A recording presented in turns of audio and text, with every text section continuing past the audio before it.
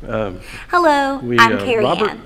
Welcome to another service with Pastor Ray Dieter at Grace Baptist Church. Their 50th wedding Please check out our website, gbcevansville.org. They were married here at Grace You'll find Baptist videos Church. of our youth and children's On the services, 23rd probably, 'cause daily there was devotions, and other ministries our Christmas church Eve has to service offer. on the 24th, We I will bet. invite you to join And us so on they're Sunday spending a little mornings time. for an You want to be here in-person next Sunday, 'cause service the choir where has we'll been working very practice hard social to distancing get ready, and follow safety with the guidelines. Christmas cantata. Now, And so we'll have a let's lot hear of what good Pastor Ray music has to next say. week, and I encourage you to be here. I've been in the midst of a little bit of talking about kind of a mini-series within everything, and I would entitle it, "What Child Is This?" And in the midst of one of our sermons that we were talking about thankfulness, we talked about the first chapter of Hebrews, one of the great Christological passages that tells us about Jesus Christ. Another one is 1 John, in the Gospel of John. Another is found in Philippians 2, which is my favorite passage, and we will talk about that on Christmas Day. But today I want us to go to the fourth one, which is found in the book of Colossians. And it is found in the very first chapter. And I want you to understand we're going to say two different he's here, but that one refers to God the Father and one refers to God the Son. But it begins in 13th verse. And so God has delivered us from the power of darkness and conveyed unto us the kingdom of the Son of his love, in whom we have redemption through his blood, the forgiveness of sins. He, meaning Jesus, is the image of the invisible God, the firstborn over all creation. For by him all things were created that are in heaven and that are on the earth, visible and invisible, whether thrones or dominions or principalities or powers. All things were created through him and for him. And he is before all things, and in him all things consist. And he is the head of the body of the church, who is the beginning, the firstborn from the dead, that in all things he may have preeminence. For it pleased the Father, in him all the fullness should dwell, and by him to reconcile all things to himself by him, whether things on earth or in heaven, having made peace through the blood of his cross. Who were once alienated and enemies in your mind by wicked works, yet now he is reconciled in the body of his flesh through death, to present you holy, blameless, and above reproach in his sight. There's an old saying, seeing is believing. You know, there are a lot of things in the world that you can't see, but that doesn't mean they're not real. This room is filled with oxygen. If it wasn't full of oxygen, we'd be all choking and suffocating and dying. But it's here. But you can't not see it here. And one of the things that the Scripture explains to us is that God is like that oxygen. He is invisible, but he is everywhere. We can't see him, but he is here this morning. He is in all places at all times. And one of the problems that man has is we are kind of like, my grandfather was from Missouri, you know, the show me state. We kind of like to see things, you know. Show it to me. I want to see how it works. I want to see it to make sure it's real. And one of the things about God is that he is a spirit. You can't see him. And so how do you deal with that? How do you reach out to mankind and let him know that you're there, and let him know that you care, and let him know that you're doing something about his sinful condition when he can't even see you? He did that by sending his son Jesus Christ to live among us, that we might see the Heavenly Father. The great Moody Church pastor John Phillips said, the one who gives visible expressions to the invisible God. In other words, he says Jesus comes and he expresses to us what God is like. He himself said, you know, look at me and you will see what God is like. Look at me. And so he brings us a living picture of God. 1 John 1, John writes about this in one of his letters.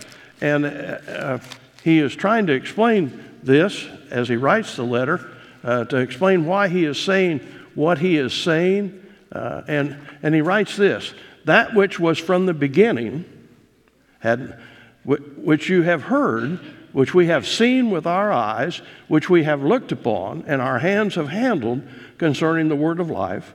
The life was manifested, and we have seen and bear witness and declare to you that eternal life, which was with the Father, was manifested to us. That which we have seen and heard, we declare to you, that you may also have fellowship with us, and true fellowship is with the Father and with the Son, Jesus Christ. John says, look here, what I'm telling you, I saw him. I touched him. He was here. He was physical. He was real. And so now I bring you and I give you witness of what he said and what he did and what he taught, because I was there. I felt him. After his crucifixion, I saw the nail prints in his hand. I heard his voice, and I know what it sounds like. And I know what he looks like. And see, what he's saying is that in this 15th verse, Jesus is the image of the invisible God.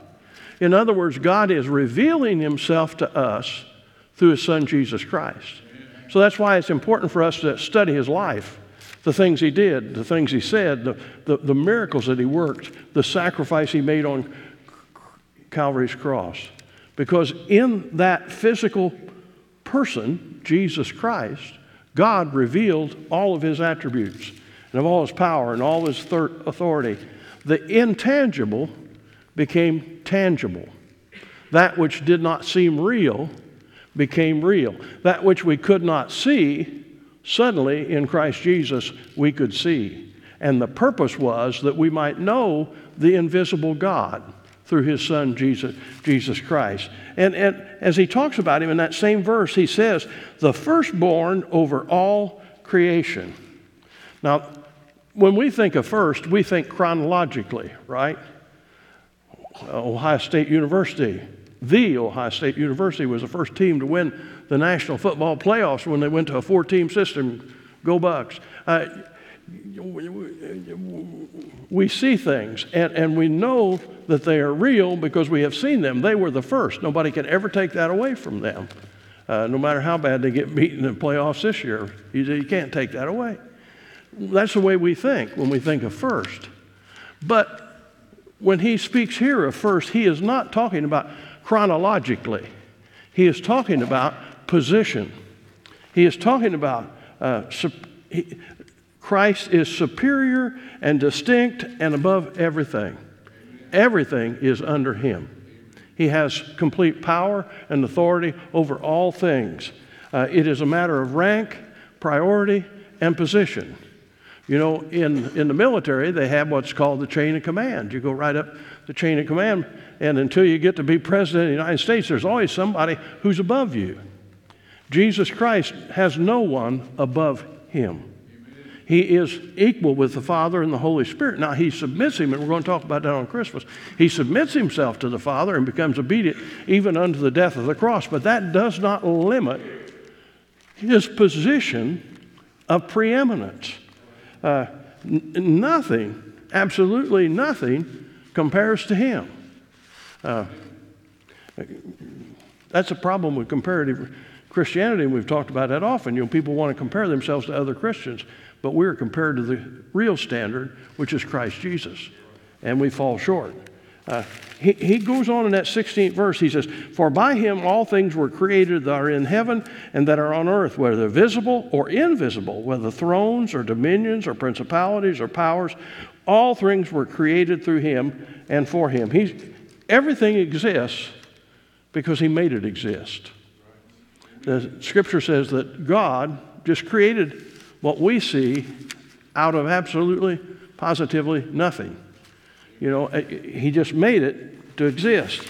And it is amazing how vast it is. I was reading this week a little article about telescopes. We keep making better and better telescopes, and we shoot them into space, and they take pictures. And every time scientists think they have reached the edge, the end of creation, somebody makes a better telescope, and they find something beyond it. This week they found 3 galaxies they never knew existed. They've always been there, but we couldn't see them. We didn't know they were there, and they are vast, vast, vast. Just in our galaxy, the Milky Way, there are 1 billion stars. If you don't believe that, go out tonight. If it's a clear night, lay down on your back and start counting. In about 50 years, tell me what you come up with. 1 billion stars. Our star is just one of them. It's the most important one, apparently, because that's why we're here. But and then scientists tell us, as they continue to discover new galaxies, one beyond the other, and not find the very even edge of the existence of the vastness of space, that there may be as many as 100 billion galaxies. Think about that. That is absolute, complete vastness, and He made that. But the other side of the coin is He made intricacy too. You are made up of tiny cells, and they have distinct purposes. They're blood cells, they're nerve cells. I went to the doctor this week. I had to have some tests, and I don't recommend it. They stick needles in you, and then they shoot electric into that needle to see what moves. They're testing your nerves, He was testing me along, and I felt him dabbing it. I said, "What are you doing?" He said, "You're bleeding." I said, "That's because you stuck me with a needle. What do you expect?" But he and I were talking, and he said, in your body, there are about 300 trillion cells. Wow. 300 trillion cells. And they are all crucial. And they serve out their purpose, and then they die. But they're replaced by new cells. As we grow older, that process begins to diminish, and we begin to age. But think about that. The vastness of everything, and yet the intricacy of it. One of the most amazing things in the world is you can see me, and you can hear me. And it's all because of the intricacy of the way in which you were created by our Creator God. And it all holds together because of Him. If you look at verse 17, and He is before all things, and in Him all things consist. That means they hold together. They won't fall apart. I tried to fry French toast this week. I can't fry French toast. I thought I knew what I was doing. Got the skillet ready, put it in there. It looked pretty good. It was cooking along. And when I went to flip it over, instead of one slice of bread, I had about 4 big chunks. It just fell apart. And no matter how hard I wanted, I couldn't put it back together and make it a slice of French toast. We had French mush. Things have a tendency to fall apart. Your life may be like that. Do you ever have one of those days you get up and say, "Man, I don't want to go out and face the world today. Things are just not." But He holds everything together. Amen. It consists because of Him, exists because of Him, and it consists because of Him. And not only that, He puts in along with that, He is the head of the body of the church, who is the beginning, the firstborn from the dead. In all things He may have preeminence. He says He is in this role as the firstborn from the dead. He has received the authority and power over His body, the church. Now, I understand Elijah raised some people, Elisha raised some people, but everybody that they raised died again. Jesus raised Lazarus, and Lazarus died again. But when Jesus came out of the grave, He came out of the grave in a new and glorious eternal body, and He changed the dynamic. And because of that, He takes preeminence as the first to have the new and glorious body for eternity. And His promise is that everyone who believes and trusts in Him one day will experience that and receive that new and glorious body at His return, which is another sermon altogether. But look at verse 19. For it pleased the Father that in Him all the fullness should dwell. The word there in Greek is pleroma, and it means exactly what that says. he was completely, absolutely God. Fully God. He wasn't partly God. Well, I have these attributes of God, but not those. He had all, absolutely all, the attributes of God. Omnipotence, all-powerful. Omniscient, all-knowing.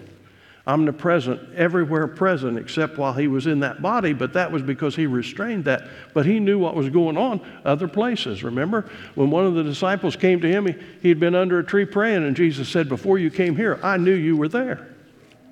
And I saw you there. He became man without ceasing to be God. Now, you want me to explain that? I can't. That's one of the miracles of faith. I don't understand how he can be completely, fully man, have a physical body, age, wear out, become tired, and yet be fully God. You know, math teaches us you 1 and 1 make 2. But in Christ Jesus, 1 and 1 make marvelous, glorious unity. And he did not lay aside any of his attributes of God, although he laid aside using them, all right, until his purpose was fulfilled. John 1:14 said, referring to Jesus as the Word, he said, and the Word became flesh and dwelt among us, and we beheld him full of grace and truth. He came, and he was completely, absolutely, positively, 100% God. And he became flesh for the very purpose that we might come to know him. That which was invisible became visible so that man could see, touch, hear, and learn from him, and then proclaim the gospel through God's word. That those of us who have not had the opportunity yet to see him might know he was real, he was here, he walked on earth, he did all these marvelous things that the scripture says, and he died on the cross for your sins and mine. And that was a purpose of that. One of the things that we'll talk about down the line is that he's still in that physical body, and he's in the presence of God eternally. Go to verse 20. And by him to reconcile all things to himself, by him, whether things on heaven or things in heaven, having made peace through the blood of his cross. He says that, listen, through Jesus Christ, God reconciled man to himself. Now hear me here and stick with me. It does not say God reconciled himself to man. It says God reconciled man to himself. The problem was not God. The problem was man. And so the reconciliation brings us back to him. In that marvelous verse, it says that on heaven, he reconciled all things to himself by him. In other words, God reconciled all things to himself the Father by him the Son, whether things on earth or things in heaven. He reconciled us on earth by paying the penalty for sin. The penalty for sin is death. And he died on the cross so you wouldn't have to. So I wouldn't have to. He died that death sentence could be carried out and fulfilled on our behalf. He stepped into the gap and died in our place. And so that reconciles us to him. But he goes beyond that, and he says that it also applies to the things in heaven. Now, hear me now. By coming, by living sin-free, by dying on the cross, by being glorious resurrected, he sealed Satan's eternal fate forever. No more Satan in heaven accusing the brethren. You know, he stands in heaven. I was thinking about that this week. And he stands in heaven, and I used to always think, well, he's there telling God lies about us. But he's not. He's there telling God how we really are. Did you see what they did? Did you know what they thought? Because we are by nature sinners. So he doesn't have to make up anything. He says, just look at that. Look at that. And God responds, I know, but that's been taken care of through Jesus Christ because they belong to me. And that has been forgiven in advance of it even happening. And Satan's fate is sealed. One of these days he'll be cast out, cast away, and he'll have no more power, no more authority to accuse anybody to do anything, to do those things that he does against us. Let's talk about it this way. We're talking about being reconciled to God. You know the story of the prodigal son? It's a debate, and I don't know why, whether the prodigal son or the Good Samaritan is the best short story ever written or ever told, but I love both of them. But the prodigal son's a marvelous story. This boy is living in a prominent household. Dad's got a lot of money. One of these days, Dad's going to die. Under the provisions to the way they were in his day, his older brother is going to get 2/3 of everything, and he'll get 1/3. The boy works out in the fields. He works in the farm. He works hard.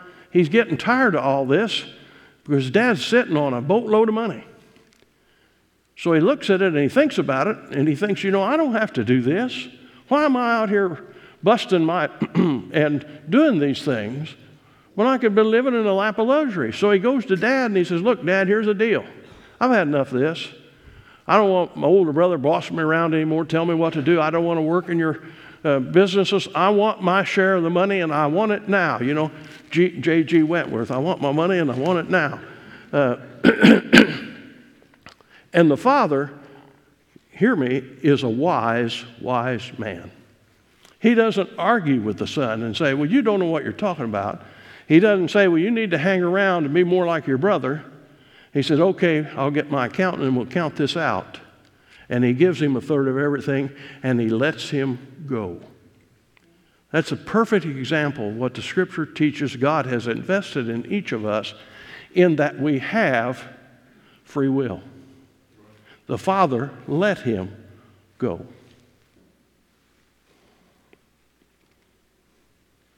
We have abandoned God. We have said to God, I can do this on my own. I don't want to go by your rules and your guidelines. I'm tired. Who are you to tell me what to do? Oh, boy, that's a big statement. And I'm just going to go out on my own. Joanne and I, we served 3 glorious years for us in Ohio at Little Wares Chapel. Time came when, that time we're United Methodist, the bishop said that I had to return to Indiana.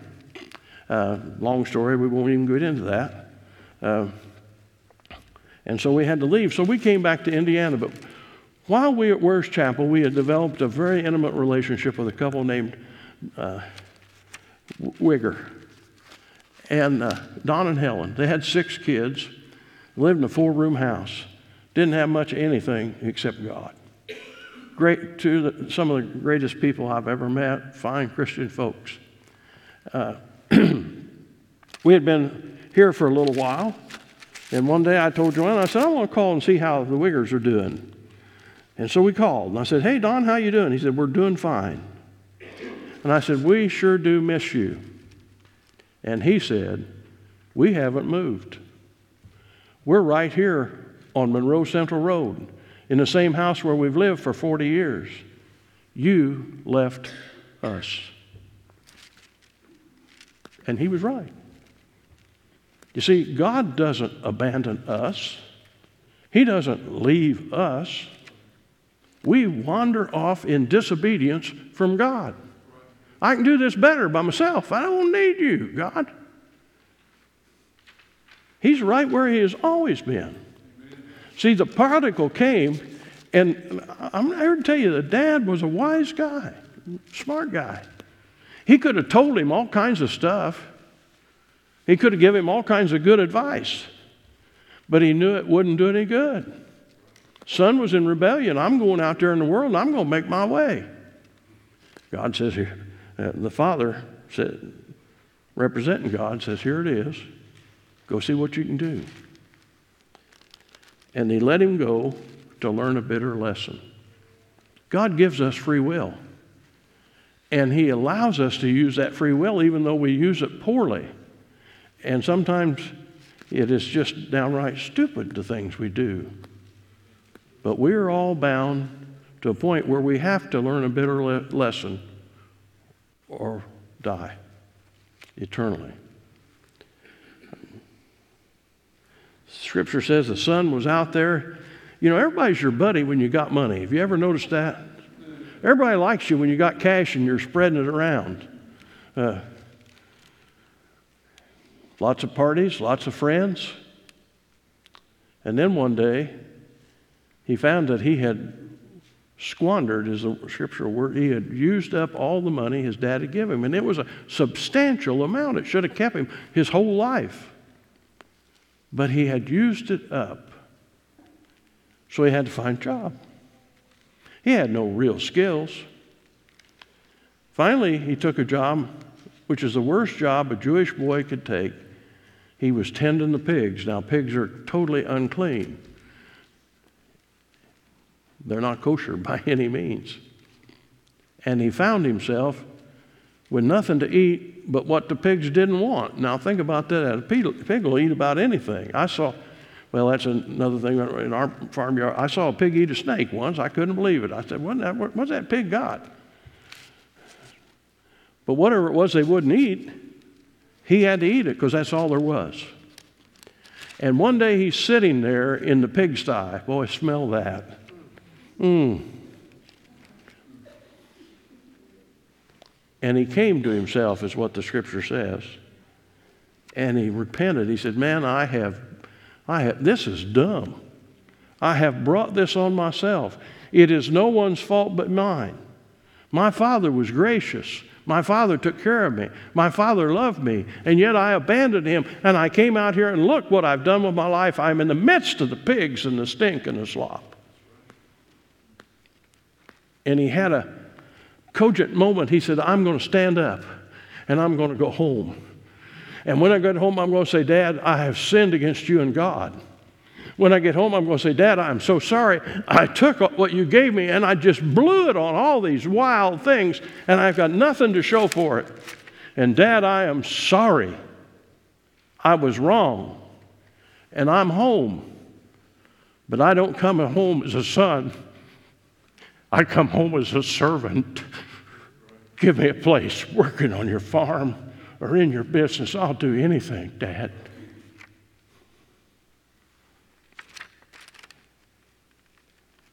Let's talk about the father a minute. He had the wisdom to let him go, to learn a bitter lesson. But in my mind, I see him every day going to his bedroom window and looking into the distance with the hope and the prayer, today will be the day I'll look out and I'll see my son coming home. And every day there was disappointment.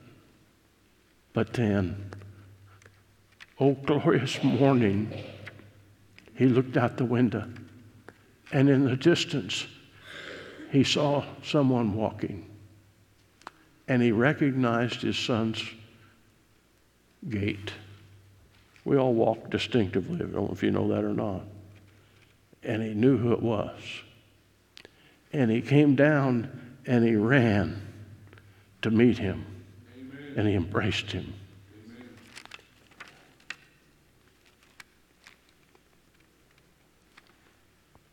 The son was reconciled to the father. The father gave him free choice. The father never forced him. He allowed him to go off and learn a bitter lesson. But when he returned, the father ran to greet him and meet him.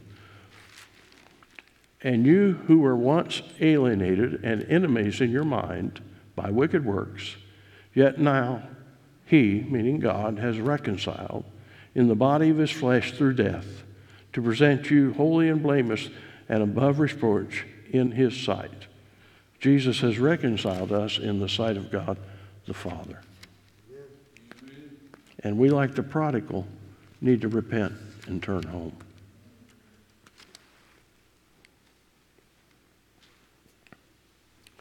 One of the greatest paintings that is known is the Lord's Supper by Leonardo da Vinci. I think we may have that. Let's see if we've got that. There it is. It's Jesus with the 12 disciples on the last night of his life as they gathered in the upper room, as he broke bread to eat their traditional Passover with them, and then he instituted what we call the Lord's Supper. What many people don't know is it took Da Vinci a long time to paint that. And he used actual models to sit in for each character. And as he painted it, he began with the centerpiece with Jesus Christ. And he saw a young man who sang in the choir at the cathedral. And he asked the priest about him. He said, oh yeah, he's a great young man. Said he loves to sing and he's just joyous and happy all the time. And so he asked that young man, his name was Pietro Bandinelli. He said, would you sit? I'm painting a picture. And I want you to be Jesus Christ in the picture. So Pietro came and he painted him right in the center. And then Da Vinci began to fill in the disciples, and he would look for people, real people, who he thought might have the characteristics of some of the disciples. And so, he found a fellow who was a rough working man, hard hands, and he used him for Peter. And over the years, he filled this in, and he filled in, but he never could quite come up with Judas. Judas is crucial to the story. He needs to be in the picture. He was there. Jesus, in fact, told them, someone at this very table is going to betray me. And every one of them says, is it me? Is it me? And Judas says, is it me? And Jesus said, what you've got to do, you go do quickly now. And sent him away. And he went to Caiaphas and high priest, and for money, he betrayed the Son of God for money. Finally, Bandinelli, had not been around for many years and not been seen, and Da Vinci continued to paint the picture, and he was down where he needed Judas. And he heard about a man who had been arrested for some very, very horrific, terrible crimes. And he went to see him. And he was a snarly, hateful, obscene person. Nastiest person Da Vinci had ever met. And he said, I've found my Judas. And he painted him into the picture. When he was done and the work was complete, as the man was being led back to jail, he turned to Da Vinci and he said, I'm in that picture twice. And Da Vinci says, well, I'm not sure. I don't remember you. I should have recognized you. Where are you? Are you John? Are you Peter? And Bandinelli walked to the picture and pointed to Jesus Christ. He had been the model of innocence and purity, and he was also the model of sin and death. Now, you may look okay on the outside, but inside sin corrupts and kills. We start life off as a fresh little babe. But then somewhere along the line, temptation enters. And the sin begins to build up inside us like crud. That's a theological word, by the way, crud. And it dampens our spirit and darkens our soul and robs us of joy. Oh, we can deny it. And we say, well, I'm happy, I'm doing fine. But we're like the prodigal son. Without Jesus, we're just lying to ourselves.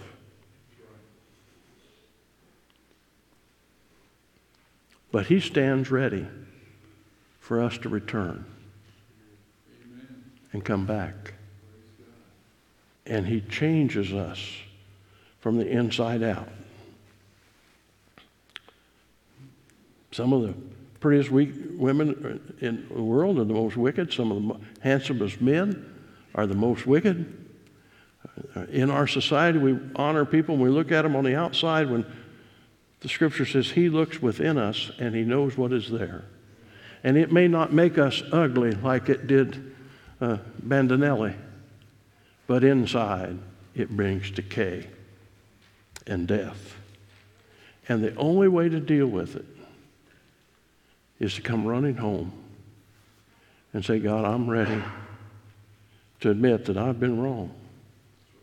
And I'm just a sinner in need of grace. And only you can bring it. Our Heavenly Father, we thank you that that which was invisible in Christ Jesus became visible.